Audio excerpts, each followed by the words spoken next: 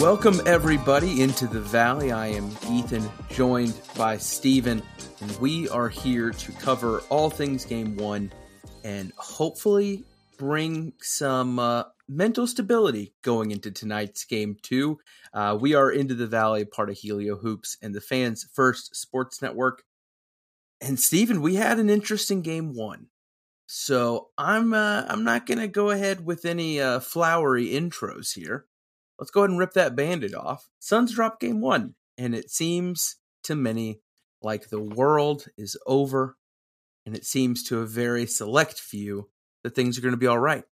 Now, I'm going to say it's our job today to figure out what side of that we need to be on. So I'm going to straight to you, man. First thoughts after Game 1. What's kind of going through your mind, especially now that you've had almost a full day to process? Well, my initial reaction was that the Suns had not the best process on offense, and we saw Tyronn Lue come out and dictate things right away via the intentional cross matches that I mentioned in our series preview. Just kind of looking at putting Zubac on a non-shooter and putting a wing on DeAndre Ayton to force actions that Ayton screens in to automatically become a switch. That sent a lot of the Suns' pet plays, whether it's pick and roll or elbow or any of their screening actions with Ayton. It sent the pace of it completely off script. And that naturally kind of grew more profound over the course of the game and enabled for the game to be played for a majority of it on the terms and on the pace that the Clippers like.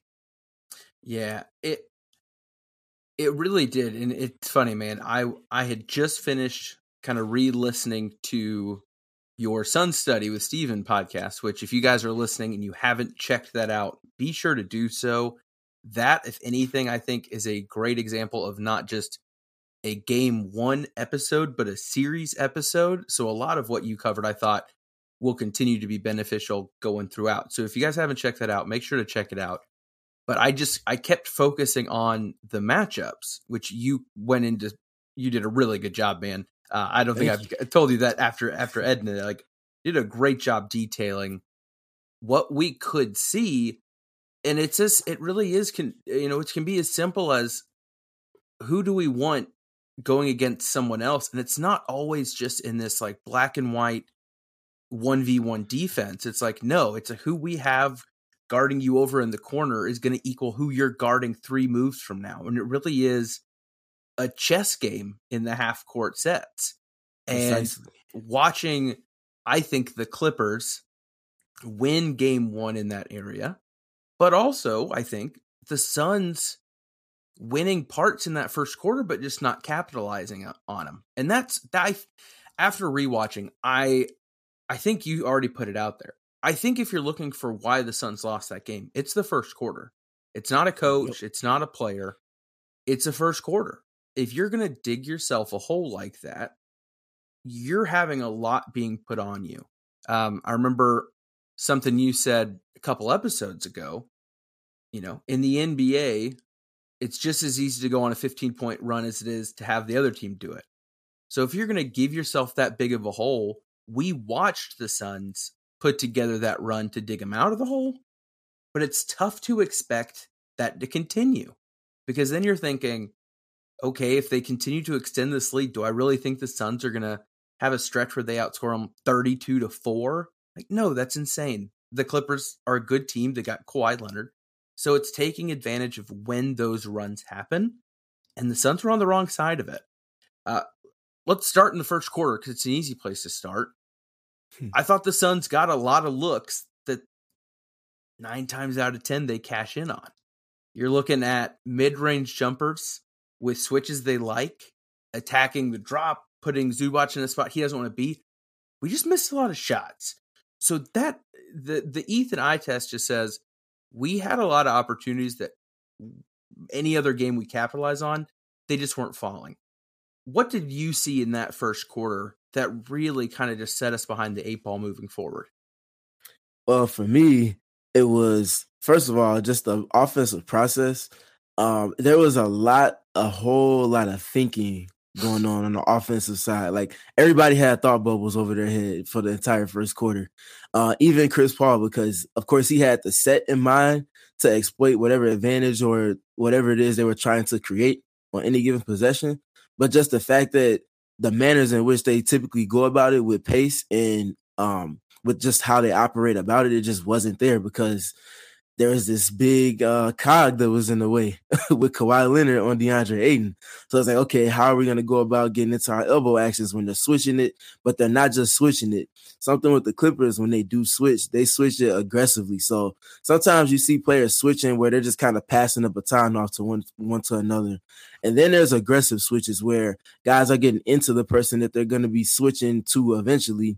And there's like a passing off to where they're almost touching each other coming together. Mm-hmm. The Clippers are experts at doing just that. That takes away the opportunity to create reaction advantages on the slip or even ghosting if the pace with it isn't good enough. So the Clippers just did a great job using physicality and just truly dictating from scheme, like we mentioned with putting Kawhi Leonard on DeAndre Ayton, as well as just executing in terms of being physical and hitting first and playing with a better pace. And they just really put a stranglehold on the game early on.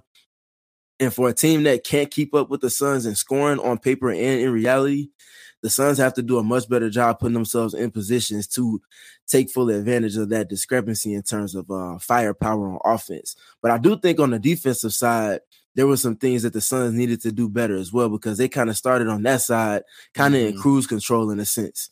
Obviously, they picked it up after the first quarter, but again, the premise of everything starting too late. Exactly. You set a tone for the game. When you set that tone, it's hard to undo what you did and fully climb that mountain. You gave them confidence, and then they fed off of that. Yeah, giving Eric Gordon a 12-point first quarter. Correct. That killed me. I was like, right now, you need to have this game where it's Kawhi will get his 35, but we're not going to instill confidence in anyone else. And you know, Gordon didn't go on to have a 30-point game, but he had that confidence early to hit big shots late. And that's where it's just what was breaking down.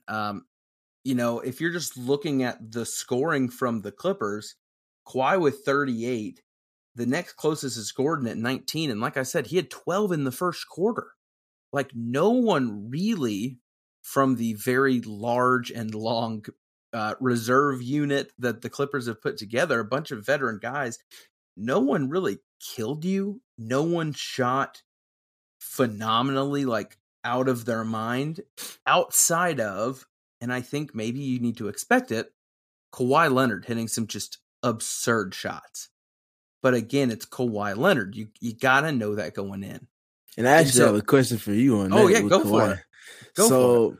Were you surprised at all that Torrey Craig had initially just single coverage on Kawhi in terms of on his isolation 100%. touches? 100%. I thought that was a part of Monty's overthinking.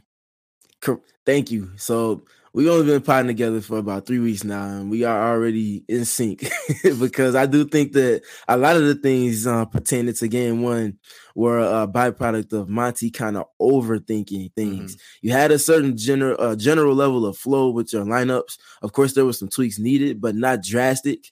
And I feel like some of the things with the lineups as well as the schemes, he kind of overdid.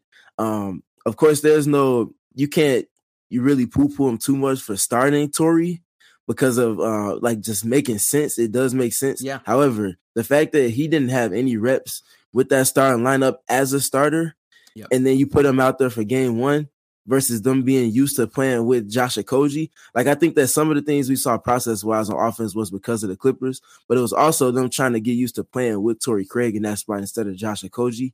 And, you know, kind of you put two and two together, and that's a bad storm.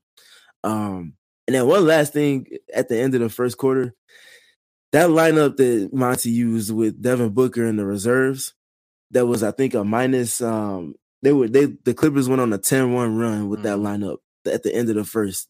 They only scored 1 point off of a free throw. Obviously, that's the type of overmanaging that can't happen, because we saw that lineup as well at the end of the third quarter, which I'm sure we'll get to in a little bit too. But those minutes, it was like 3.5 minutes of game time total where it was Book out there with just reserves. And none of those reserves were even TJ Warren or Terrence Ross to help with scoring on offense. Like those runs right there, that's where you lose a game. And you can point at a lot of things, but those little windows right there are where you lose a playoff game for sure. Yeah, it's one of those things, and I'll make this claim early in the episode, and I think you agree. You feel free to disagree if you want. Like, neither one of us are in the camp that this game was lost because of Monty Williams is the worst coach and needs to be fired, which we've seen on the internet, or Torrey Craig starting over Josh is the reason they lost. Like, that is, let me be very careful to not insult someone who may be listening and enjoys our show. That is just some very basic basketball analysis. That's pushing an agenda. Maybe you said it. You saw something that either benefited or encouraged a thought you already had, or you said things went wrong. What's the one thing I can identify changed? And you're like, well, Okogie's not in the starting lineup anymore. Look, I think starting Torrey Craig, we both said it, makes sense. I think having him on an island against Kawhi does not make sense. I think expecting him to immediately be in the flow with the starting group, which we've also talked about, him as a starter is not him in his best role. I thought he did very well in a role that he should not have maybe been in. I mean, box score analysis here, I thought he did very well. I thought his defense, he did what he could. Like, I don't think we can expect him to shut down Kawhi one-on-one. I don't think we can expect anyone. Right. You can't expect anyone to. Okogie wouldn't have either, right? Mm-hmm. Like, Kevin Durant at times is still going to get beat by Kawhi one-on-one. Like, it just, I don't know. The way that we as Suns fans view Kevin Durant, I think more of us need to realize Kawhi Leonard is right there. So if you're thinking Torrey Craig versus him or Josh Okogie versus him is going to get it done, you need to reconsider who we're talking about here.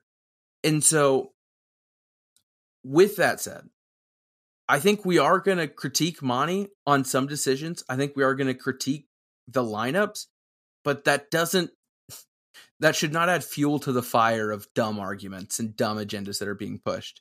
Like, we're just trying to figure out what might have went wrong so we can talk about what might go right tonight in game 2.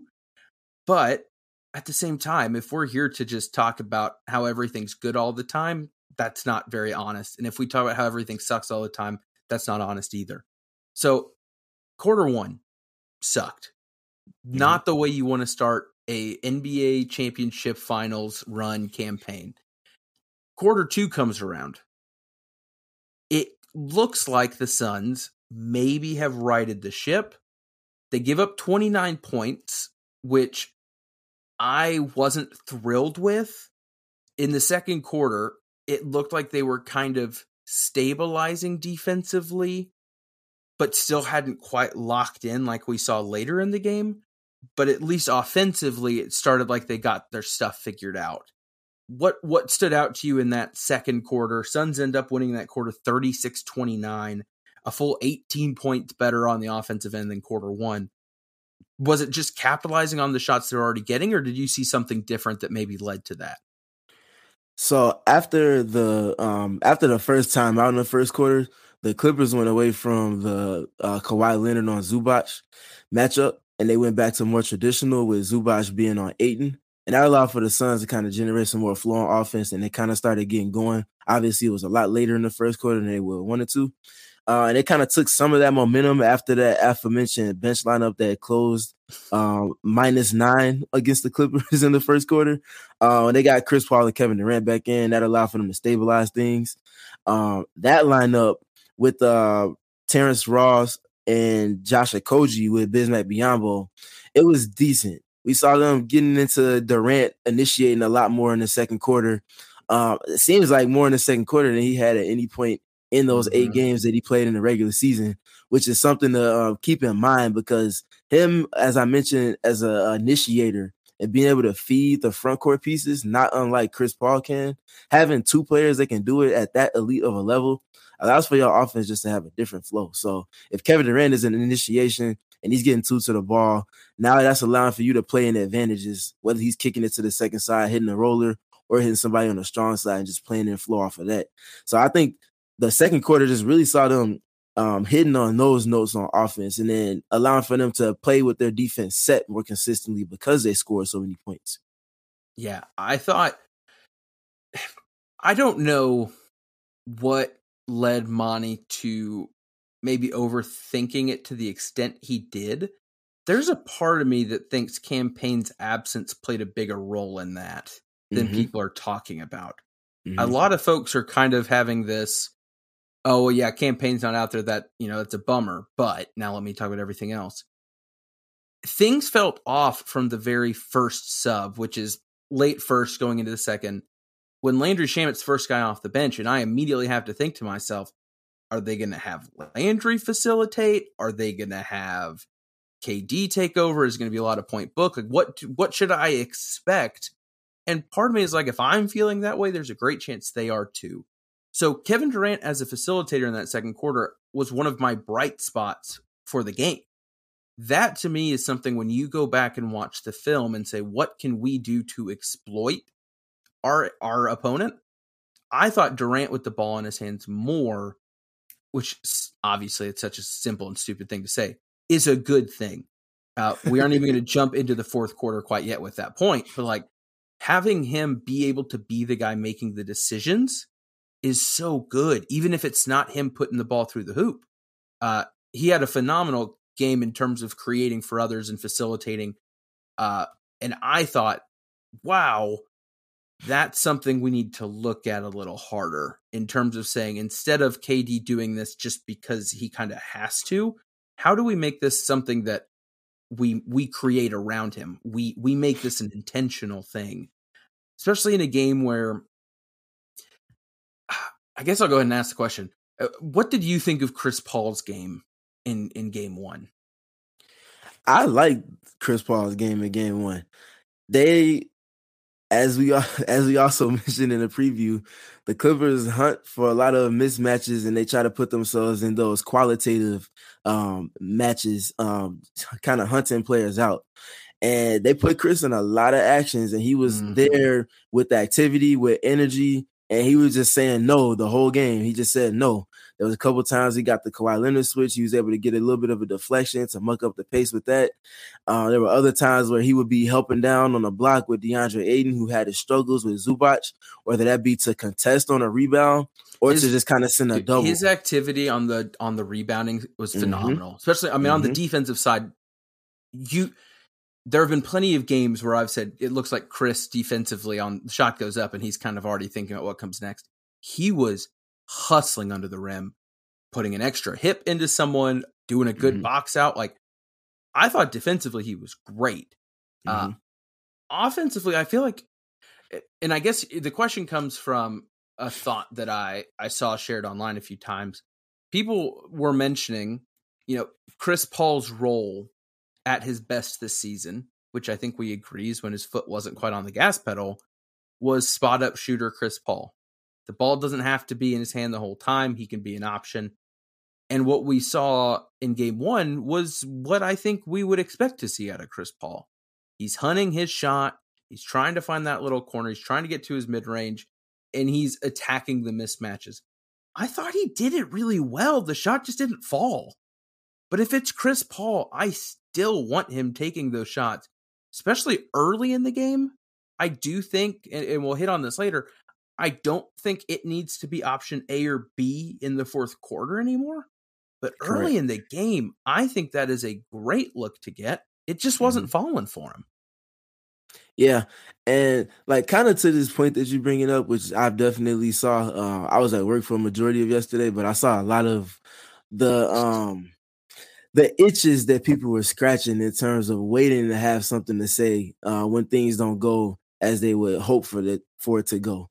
The biggest weapon that the Suns have is having multiple initiators of offense, but also they have the point guard on their team. When is Chris Paul going to be most optimal? Like, yes, at stretches this season, it's going to be better for him to not have the ball in his hands just because it's going to be Devin Booker or Kevin Durant with the ball in their hands. which obviously is a plus and a major plus. However, when we talk about the flow of the Suns offense being muddy, them playing the game at the pace of the Clippers, and all of these things that aren't necessarily where the Suns want to be, maybe the best way to go about navigating those waters and organizing your offense is to have your master organizer organize the offense. Like, it's not like, put the agendas aside and just assess the game on the court and see what the team is trying to do. They can't, their elbow sets and all of the different things that they like to run when Devin Booker is initiating or Kevin Durant is initiating, it doesn't have the same organization, flow, or pace to it. So you want your point guard to do that, and then he gets out the way. So you get the play initiated, and then he can get out the way. You don't just put him in the corner and stash him in the corner the whole time. Because honestly, sometimes teams are going to help off of Chris Paul if he's just sitting in the corner for 18 seconds on the shot clock. They're going to help off of him. And if he hasn't touched the ball the whole possession, you can't just expect him to be a catch and shoot guy to that extent. Like, obviously, he can do it, but you want to have some type of touching of the basketball as a threat. Like, this is one of the best point guards of all time. I don't get where this conversation that he doesn't need to touch the ball for 7, 8, 10 possessions in a row in a clutch. Like, that doesn't even make sense. Why do you even have Chris Paul on the team at that point? I agree. I thought everything he did, I would want to see him do in game 2. Right. And that might just be a simple takeaway. I don't think you look at Chris Paul and say anything different aside from, and this is where I struggle. And this is jumping to the fourth quarter. When people are talking or whatever, and you can even see with just the eye test, like Kevin Durant's not getting shots up in the fourth. Do you think that's the responsibility of Monty Williams on the bench? Or do you think that's the responsibility of the guys on the court or Kevin Durant himself, right? Like, I struggle, and maybe this is me thinking that those players are I don't even know if prideful is the right word, but just grown men doing what they think is best. In the NBA playoffs, I don't think Devin Booker, Chris Paul, Kevin Durant, whoever, is waiting to hear Monty Williams say, hey guys, let's make sure KD gets the shot. That's just not how my brain thinks that playoff basketball in the NBA works, right? Like them saying, KD hasn't shot the ball in 5 minutes. What's Monty doing on offense? It's clutch time in the fourth quarter of an NBA playoffs game. Do you think Monty Williams is telling them who needs to shoot the ball? No, like, and Monty said as much as himself, like, I will be taking my foot off the gas and focusing more on lineups and rotations than the on-court product because I have 3 of the best game managers in the NBA on my roster. That's why you get those players. I think you said it before we hit record. It's the highest of the highs with every win, the lowest of the lows with every loss. And that was, I guess, just come to expect it. But I was happy personally. This is such a lame thing to say.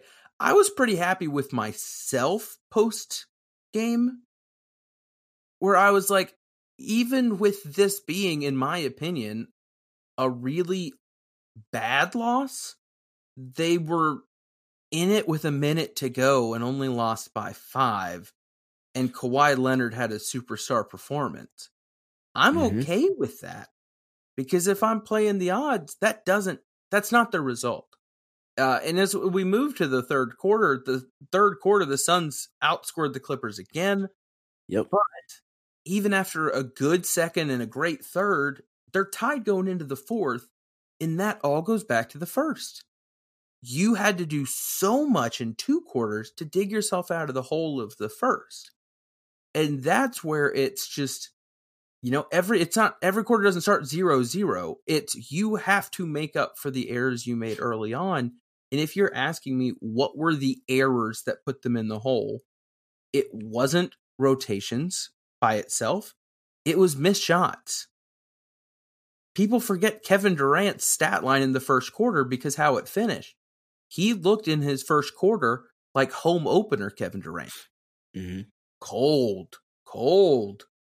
Not checking his shoulder, getting contests from the back that I don't expect him to get blocked in the future. Like, trying to get one through the hoop to get that level of confidence. And it just took longer than I think he thought it would. And so take that and mix it with your point of maybe we're getting some matchups we didn't expect. The Kawhi on Ayton things throwing off some of our normal sets.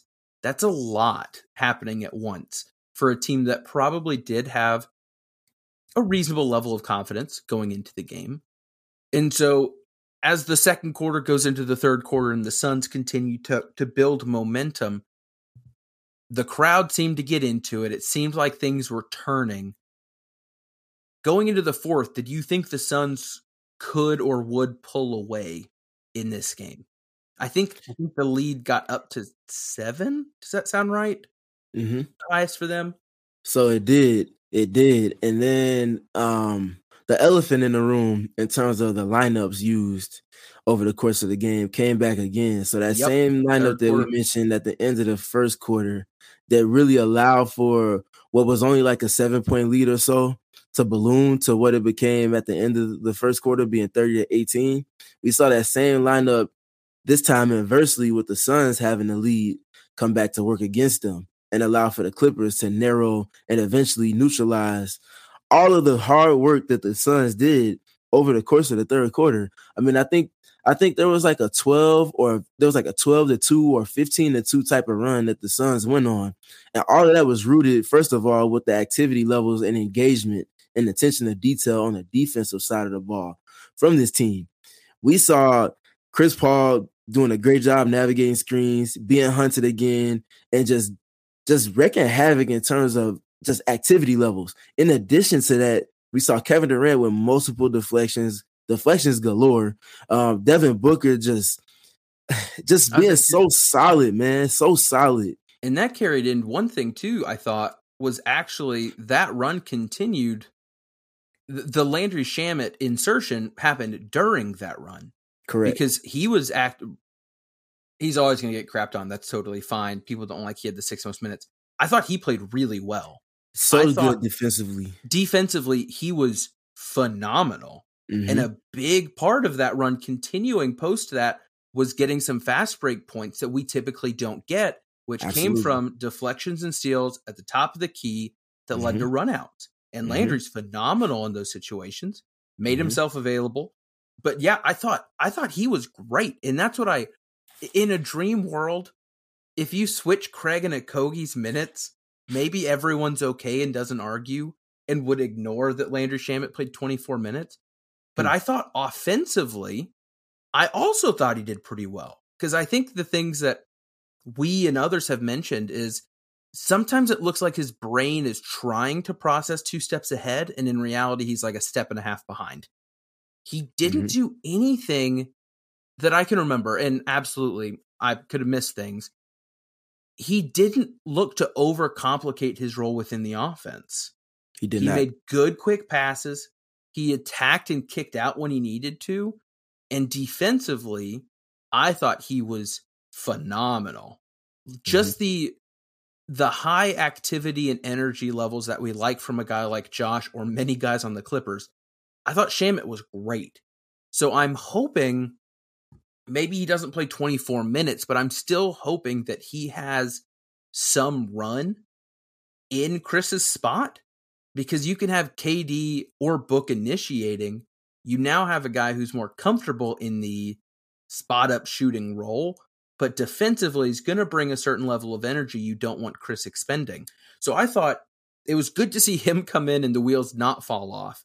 But then, to your point, we go back to the Booker and friends lineup, and the wheels just fall off again. Yep.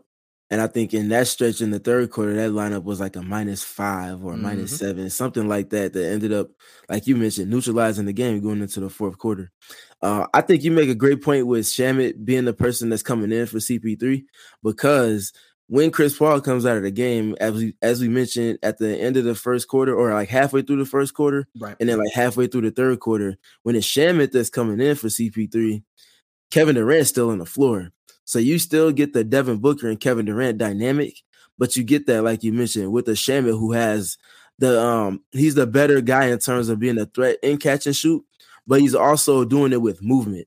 And the reason why Shamet plays and Monty has him as a crutch and people don't really want to see it because, again, they're scratching their itches and getting agendas off. Shamet, first of all, is solid defensively. His activity levels are never in question. He knows where to be, when to be there. He can't make up for size because of his stature, but he competes, and he knows where to be and when to be there. And at the foundation of a defensive player that's a team defender, that's all that you can ask for. That's how you get the trust of your coach. But also, in addition to being where you need to be and on schedule defensively, he plays in 0.5 offensively. Mm-hmm. He is a quintessential 0.5 player in terms of role players. He's a moving player. His movement creates reaction advantages. He moves at a certain pace that allows for the Suns' half-court sets and actions to have a different speed to them, even if it is in the condensed court. And he's just a threat when he's moving. He's a moving target. He can shoot off a movement. He can shoot off the catch. He can play with the ball in his hands. He can initiate pick and roll at times. And he can attack closeouts. Like, all of these boxes that he checks off in 0.5, he's literally that system's key player. It doesn't get that much better than him, especially on this Suns roster. So Shamet did his job. He just has to knock down shots. And that's been an issue for him for quite some time now. It might even be longer than I'm even thinking of at the top of my head, but he just has to find some way to knock down shots, because if he could give the Suns 8 to 10 points a game, especially off the shot quality of looks that he's getting, I mean, we're talking about a whole different game. I know obviously we're not being a Monday morning quarterback, as they call it, looking at it as a revisionist. You could say, oh, well, if he had 8 points or if he had 10 points, it's easy to say that, yes, but over the floor of the game, if Shem is able to knock down 1 or 2 threes, that really changes the flow of everything, especially looking at what's going on in those specific moments and applying that context. And talking about just threes in general, we only shot 19 of them. And that's the point that I wanted to get to later, because the Suns definitely had, in the sum of the whole, the math problem was definitely against them in terms of from deep. Yeah. I mean, Landry shot 1, Book shot 2 or 3, 0 for 3 for Book. Mm-hmm. I mean, that number alone, you should be able to deduce something wasn't happening right on offense, because the system we run leads typically to a much higher volume than that. So let's get to the fourth, and then I'll kind of let you close with any other thoughts you've got going on here. The fourth quarter is going to be remembered by Russell Westbrook's defensive play on Devin Booker. Unfortunately, erasing the memory of some phenomenal defensive plays by Devin Booker. Devin Booker had one of his best defensive games of his career. I wish it was attached to like a 40-point game as well. That would have been a lot of fun. Offensively, good game. Not anything you'd really remember. But defensively, he brought it with activity, with hustle plays. It's some of the best verticality I've seen out of him. Yes. Because he typically gets a little overeager under there. You're going to see him go for a block, for a bit of a hip check on some of those, and then complain about it, which he's very good at. He did such a good job of moving his feet, staying vertical, and forcing the ref to make the wrong call. And I think that was huge. I think it ended up benefiting him with the late game block that I actually thought there was a little bit of contact on, but immediately following 2 great plays under the rim, the refs aren't expecting a foul to be there. He was great. And I hate that game was wasted. I'm hoping that it's a norm, but I thought on the defensive end, he was our standout closing that game. And then offensively, I'm not quite sure what to think of the fourth quarter. A lot of folks have brought up Kevin Durant's lack of involvement on the shooting end in the clutch when things really mattered. I guess just looking at the fourth quarter, where did it go wrong to you? I think there's plenty of directions you could go, but when you look at this game, we're going into the fourth tied. What went wrong to keep the Suns from winning this one? Well, honestly, this is just we come back to the process of everything, and just the thought bubbles that were going on over the players' heads over the course of the game and stretches. I felt like, again, in the fourth quarter, there was just a lot of thinking. And in that thinking, I always want to make sure we credit why the team is thinking like that. It's because of what the opponent is doing, the impact that they have, the schemes that they're running. So again, another hat tip to Tyronn Lue and company, especially Kawhi Leonard, because he spent a lot of the second half guarding Kevin Durant, which newsflash is so surprising. It was expected. And also Russell Westbrook. I mean, Westbrook was out there switching. He guarded everybody. And I mean everybody. And so we talked about Westbrook in the preview, and we talked about how just general discourse around his name as an athlete and as a basketball player is so wrong. One thing that you have to account for, even if Westbrook goes 1 for 50 in a game, there's going to be a certain level of competing that if you don't match it, it's going to come back and hurt you.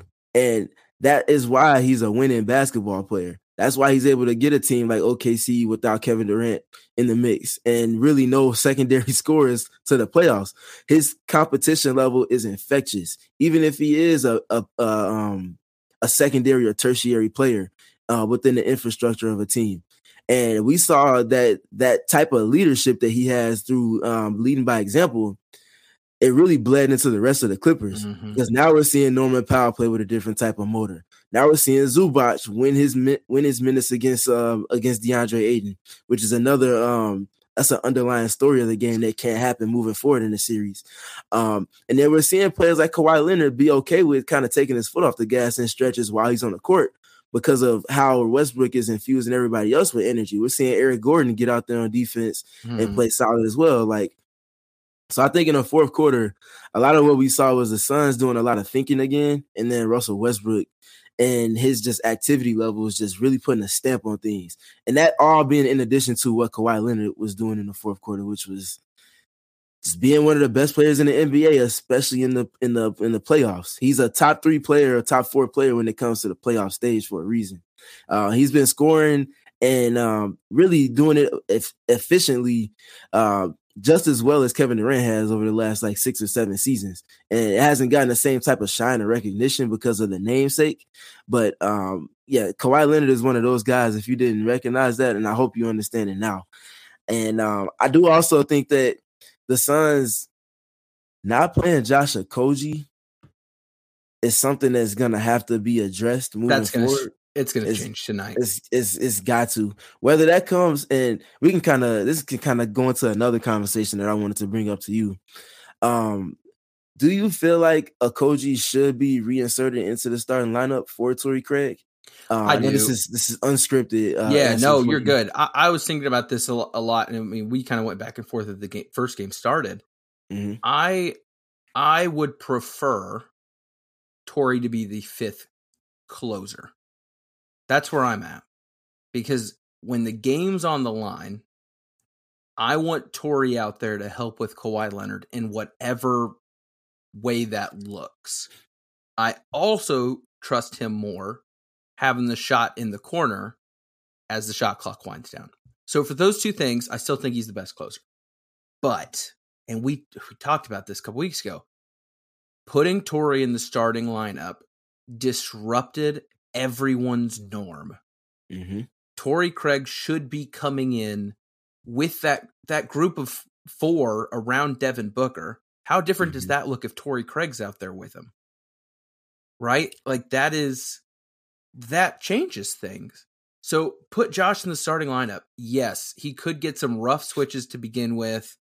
I think the energy from the tip will be valuable. He does have that Russell Westbrook light energy level that I think was missing to start the game. Yes. You want to see someone just hounding the other team on defense to get everyone. Yeah. We didn't have any tone setters in our group of 5. You've got 3 guys that are just yep, when it comes time to be ready, I'll be ready because I'm a Hall of Famer more than likely. DeAndre Ayton, who we still need to discuss at least to some level. Absolutely. And Torrey Craig, who the thought bubbles. I thought he had a lot of figuring out to do. And if you're put into the starting lineup because, quote, he's done well on Kawhi in the past, that's also a lot of pressure to put on one guy to do a task that's not possible. So although I think Torrey played a phenomenal game given the role he was asked to play, I think it's more important to get less production but in the right role. So Thank you. yes, I That's think perfectly said. I think Well said. Yes. less points is fine with me if it keeps the flow and the rhythm going elsewhere. And when you look at the bench unit scoring a combined 10 points, you say, what happened? And the whole flow and rhythm of the team got disrupted. And that's where, again, like X's and O's, is Monty's decision to start Torrey a bad one? No, I don't think so. No, it's If not you're bad. looking at 5v5, what's going on the court, it makes total sense. If I was playing 2K, I would do it, right? Like, it makes sense on paper. But am I thinking, well, how does this affect the middle of the third, sub rotations? Then you just got to be like, well, I don't know. I think we can make up for it. Or I think the value here will allow the slip here. And if Devin and 4 can at least stabilize, and yeah, maybe you lose that by 3 or 4 points, it's worth it. We now have evidence to say it wasn't. So I'm hoping to see that change get made. Yeah. We'll see. Yeah. I would much rather put the blame on players because they're the ones that are addressing things directly on the court than a coach. But when a coach does make decisions to go with rotations that don't have much game reps together in terms of lineup continuity, like for example, if you look at the other side of the court with Tyronn Lue, all of the lineups that he used, they were clicking, and they were clicking because those lineups have those player combinations have a requisite amount of game reps together in multiple different contexts, whether that be with them in the lead, whether that be with them playing from behind, whether that be with Kawhi Leonard in the lineup, whether that be with him out and Paul George in, or vice versa. Like those lineups he was using had relevant game minutes spent together, and the lineups that the Suns used didn't. Like in terms of chipping away at what is the difference between winning a playoff game and not, that lineup continuity is extremely important. And for that reason, in addition to the way that to optimize Josh Okogie's minutes is to insulate him with scoring. And the way to optimize the starting lineup is also to have that player that's going to set the tone, like we just mentioned. Like I've talked about it since Okogie entered the starting lineup. It was prematurely initially, and then when Kevin Durant got there and he stayed in, I feel like it was a perfect fit because his energy, his activity, it sets a tone. Those first 5 minutes of the game where teams are exchanging jabs, if you can exchange jabs but do it with a certain level of activity, it's going to hit different.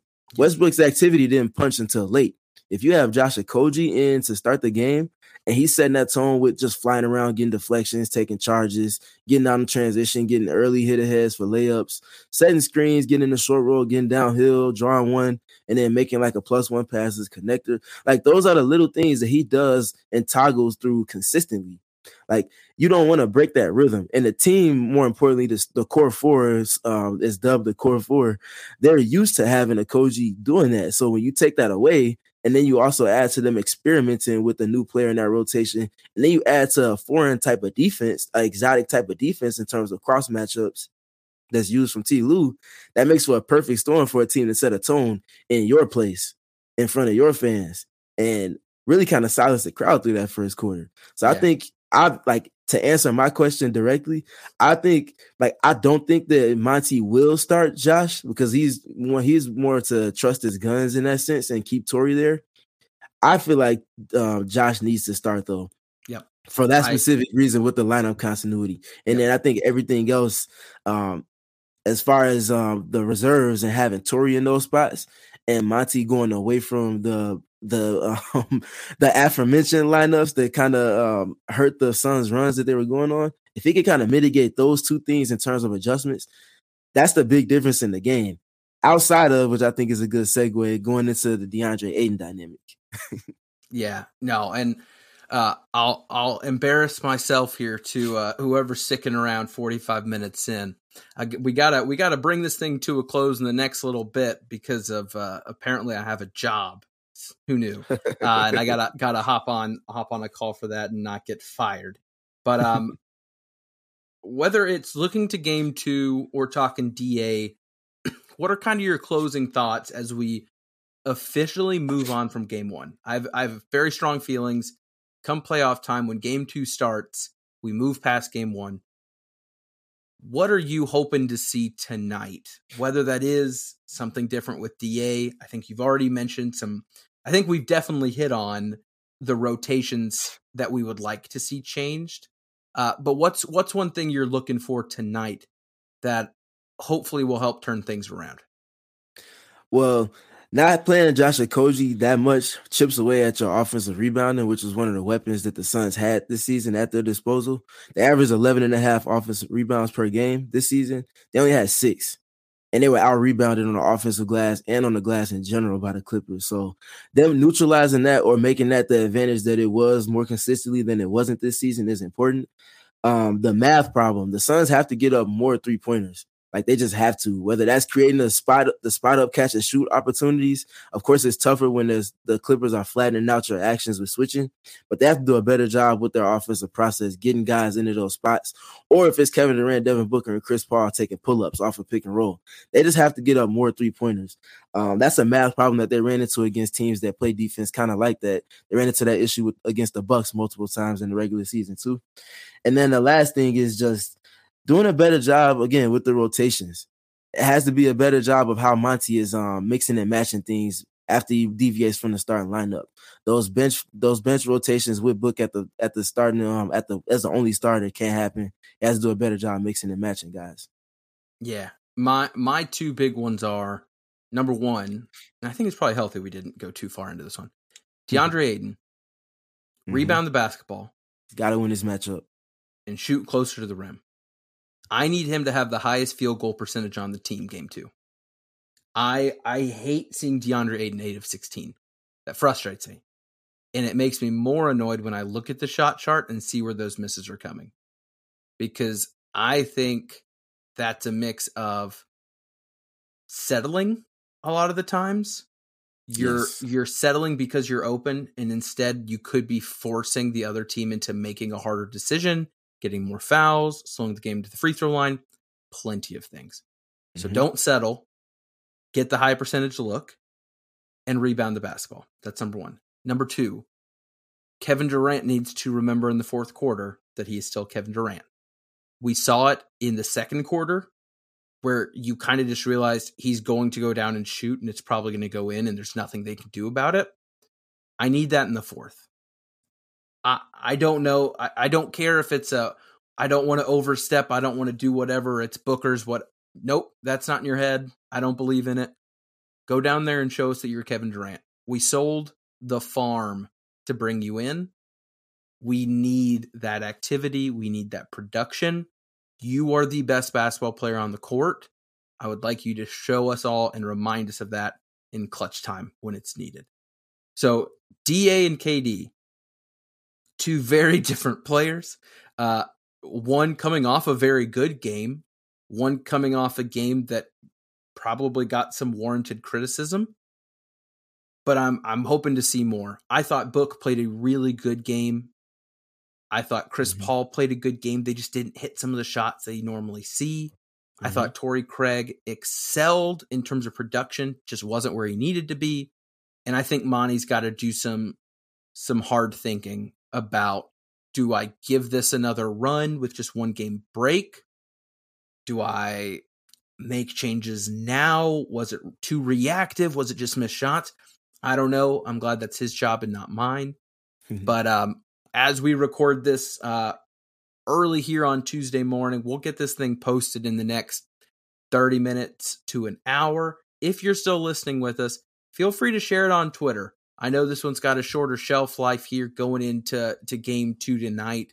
Hopefully when we talk again, Steven, the Suns are tied 1-1 in the series and heading to LA, man. You think we get it done tonight? I think they do. As long as they get Kevin Durant more mid-post touches and play off of those rotations, I think they will. That'll help the process a whole lot. I'm with you, man. Well, if you guys are listening, thank you again for spending some time with us. We asked if you would. Feel free to follow or subscribe on all of the many podcast platforms.